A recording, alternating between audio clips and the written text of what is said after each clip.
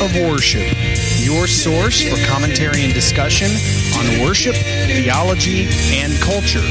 I'm your host, Dr. Jonathan Michael Jones.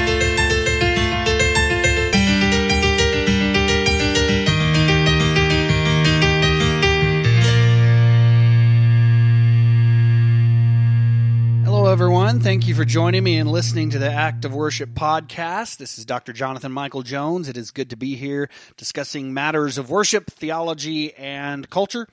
And as I mentioned last week, I'm going to be talking about a lot of worship-related issues over the next few weeks. And in fact, next week, starting a series on the 5 neglected essentials of corporate worship. And so hopefully you'll join me in that. That could turn into a short book, actually.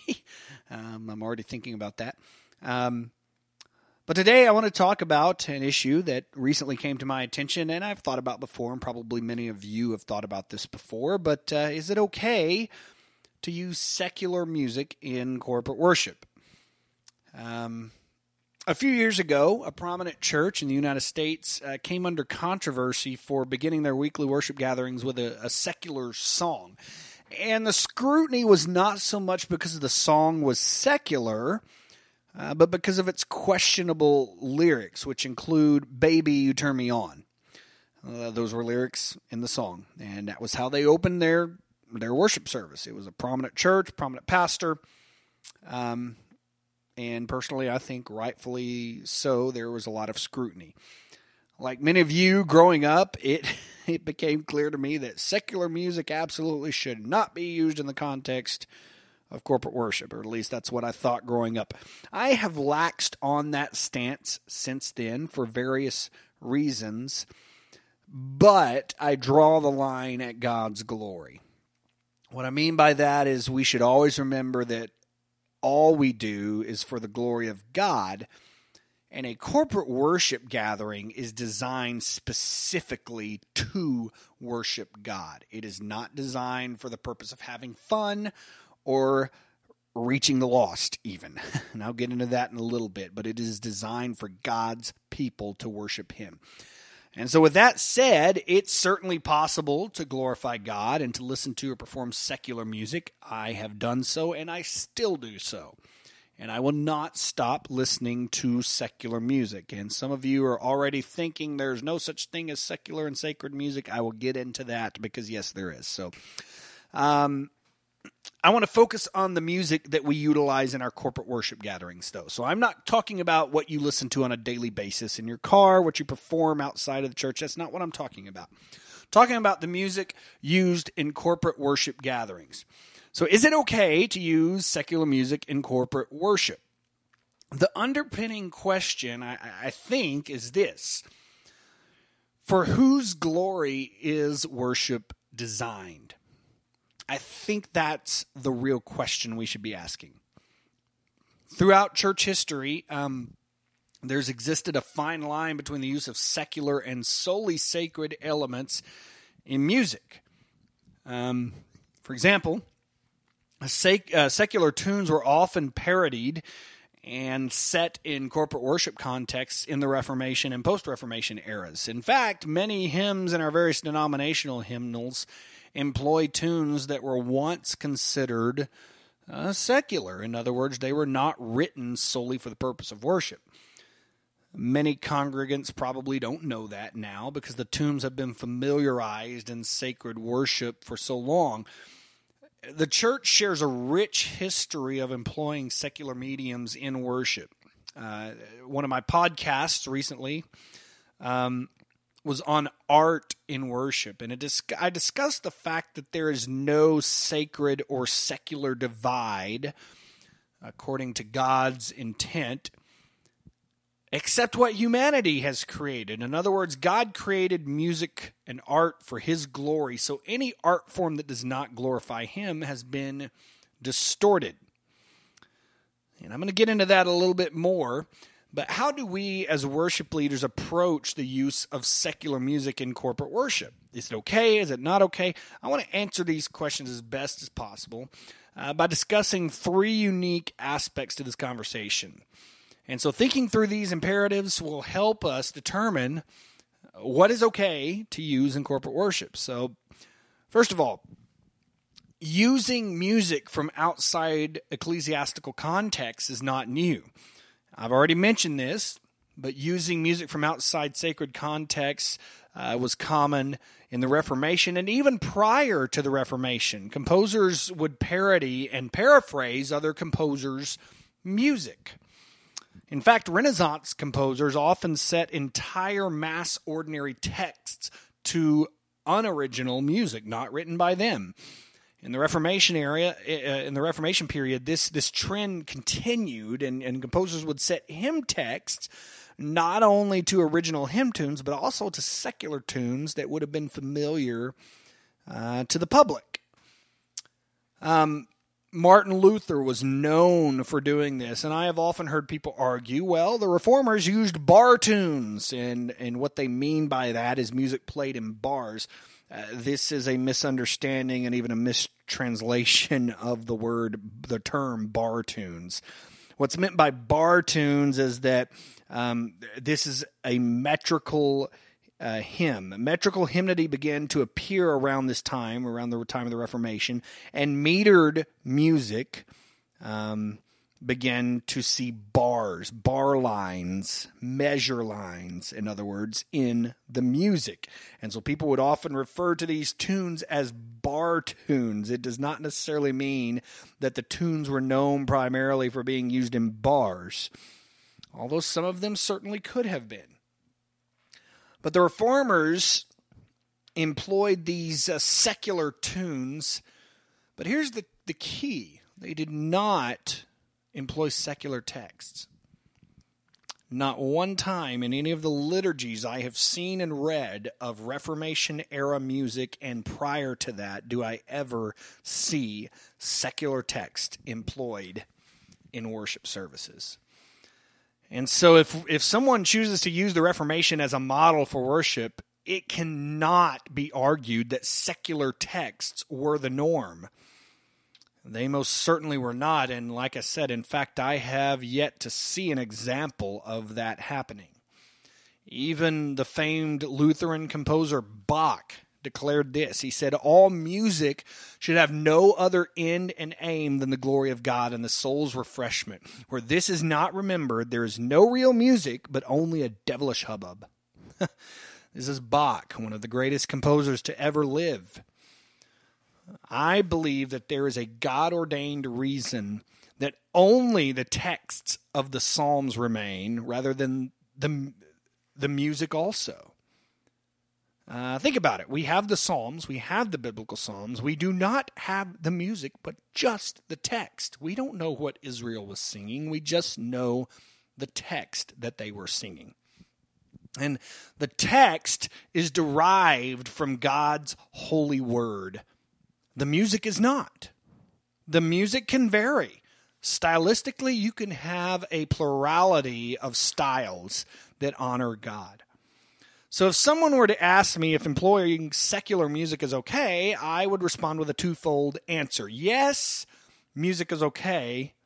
Nevertheless, worship leaders should be careful not to use text that does not point people to Jesus. That is the entire point of worship. We are worshiping triune God.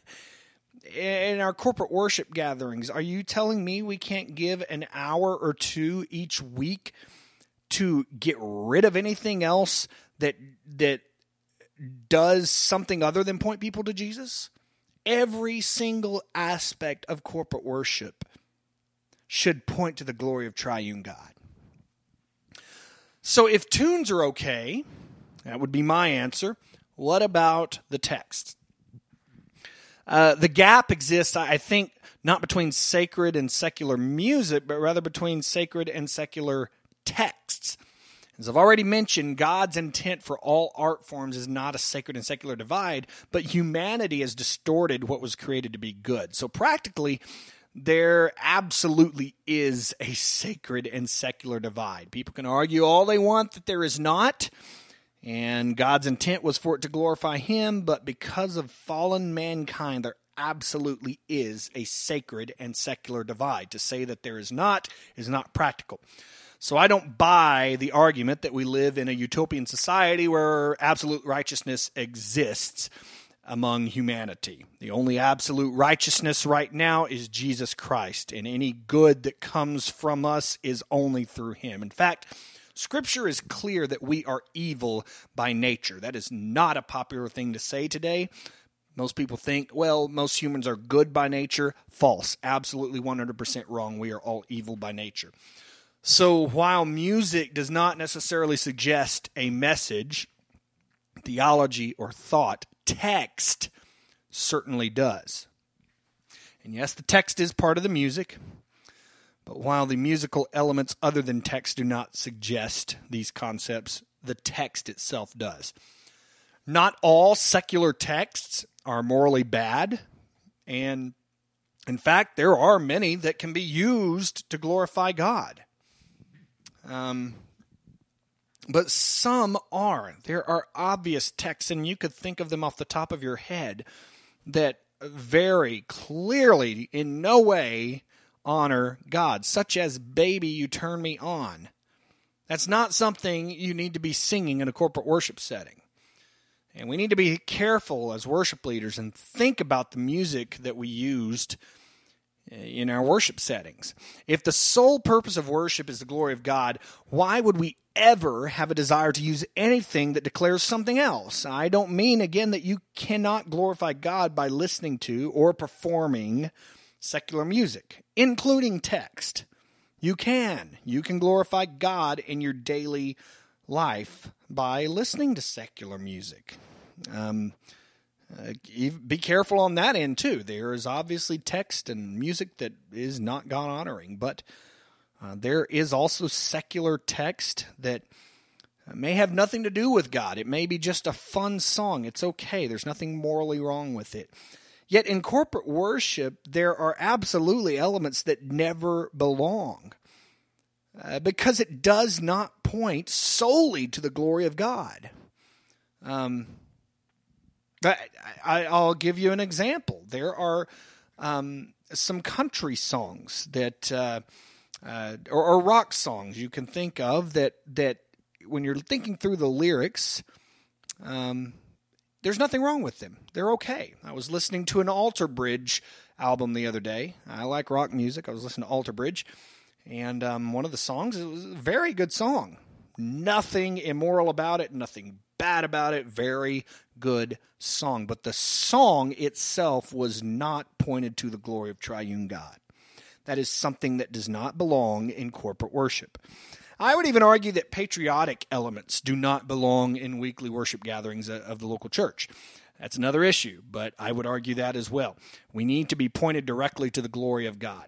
Secular texts that don't point directly to the glory of God do not belong in corporate worship.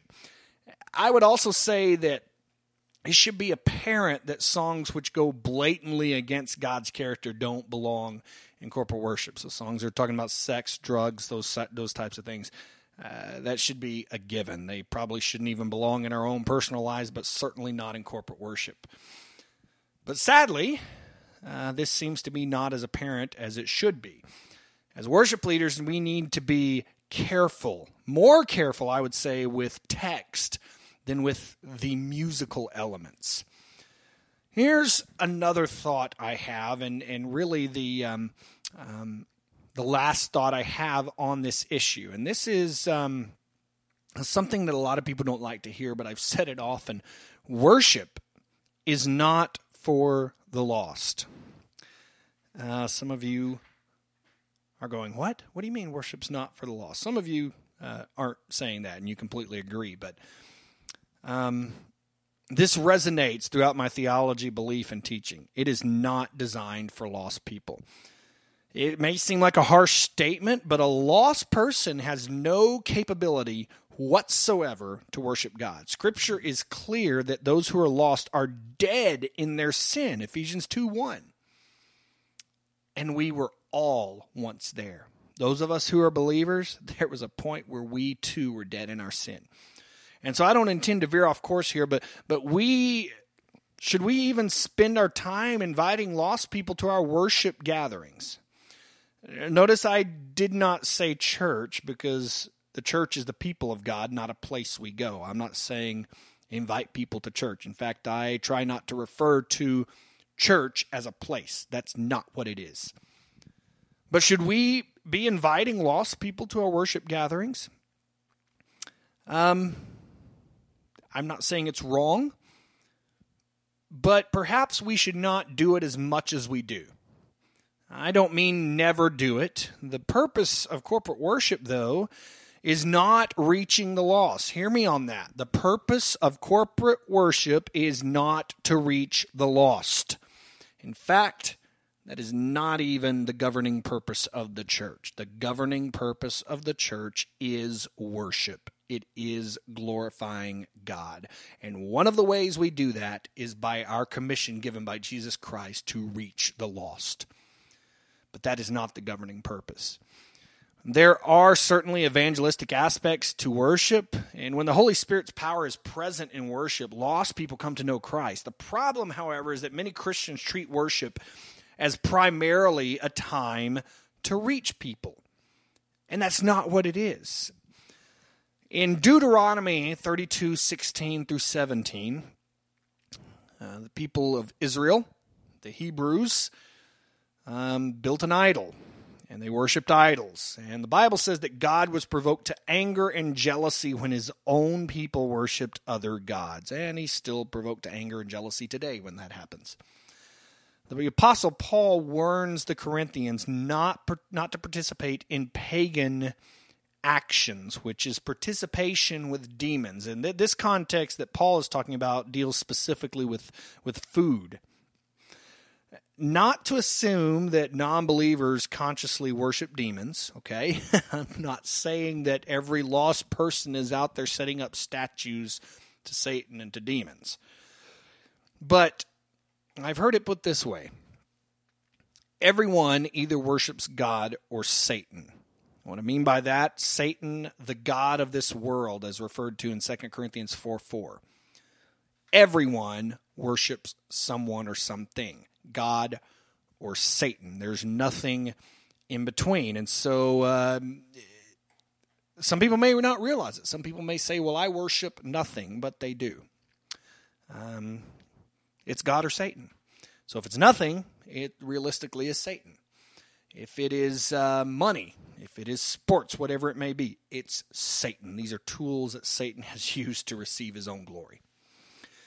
And so even those who think that they worship perhaps another god, such as Buddha or Allah, realistically they worship Satan unknowingly, and thus they participate with the worship of demons. Satan is good at disguising himself as other deities and other objects in our lives. And it's usually unknowing, yet when we invite a lost person into our midst for corporate worship, think about this. Because such a person is totally and radically depraved apart from Christ, 100% dead in their sin, no figure of speech, we are inviting a worshiper of Satan into our midst. That might put it in a different perspective for people. And yes, God's power is greater, but we should be careful not to approach corporate worship as primarily a time to reach the lost. A lost person has no capability whatsoever to worship triune God. Worship is designed for God's people. We are not told, bring the world to us. We are told to go to the world. Matthew 28:19 and 20, we are told to go to the lost rather than to bring them to us. And that's our job. That's not the pastor's job. That is our job as believers, and we have to be mindful of these truths of our faith. So my thoughts here, getting back to what I was talking about, are related to the music that we sing in corporate worship. Because when we realize that worship is for the sole purpose of glorifying God, we no longer begin designing our services to reach people, but rather to give God a fraction of the worship he deserves through every endeavor, including music. And so we should ask, if we're using secular music to reach people, are we designing our worship services for worship or for evangelism? There is a place for evangelism. There is a place for missions, but we are told to go. There is also a place for the church's weekly worship gathering. Surely we can give God an hour or two of solely devoted worship to Him. And so to me, the answer is obvious. The sole purpose in that case, for someone who is designing their services for the lost, the sole purpose is not to worship God. It's another purpose. So we have to walk the line carefully. This is not an easy topic with which to deal. Likely many people will consider me too rigid or strict. I can even hear the comparisons right now in my head between myself and the Pharisees, but that's not what's going on here. I'm trying to be as careful as possible in my call. It is a serious task. I listen to secular music myself and have no problem with doing so. And many other ordained ministers I know also do the same. In fact, to be honest, a lot of it is much better than the Christian music that is out there. In the context of corporate worship, though, which is not an ordinary moment, but a sacred moment set apart for God alone and His people, we need to think about what elements we use, including music, and in some contexts, perhaps the use of a secular tune or even text, work to illustrate a gospel concept. But we need to be sure that that's what it's really doing, that it's not just for us to have fun with. So, worship leaders, let me challenge you to be careful when making those decisions if you're involved in those decision-making processes. It's not the lives of lost souls at stake, okay? But it's the worship of God, which, hear me here, is far weightier. That may sound strange, but the worship of God is a far heavier thing than the lives of lost souls. As we worship Him, we are then sent into the world, where then we are called to go to preach the gospel. But for that time, for our weekly worship gatherings, that is used solely for the purpose of worshiping God. It's okay to use secular music in corporate worship. I am really a both-and person rather than an either-or person. A lot of times people ask me questions, is it this or that? And more often than not, I'm a both-and person. And so in this case, I would say it's both. I can't give you a yes or no one way or the other. There's a lot of factors to think about. We just need to make sure that our worship services are pointed directly to the glory of God. We need to be careful because the worship of God from His people should not be compromised ever. And this is a high calling. This is what we are called to do. Let's do it as best as possible. Thank you for listening to me on the Act of Worship podcast. This is Dr. Jonathan Michael Jones.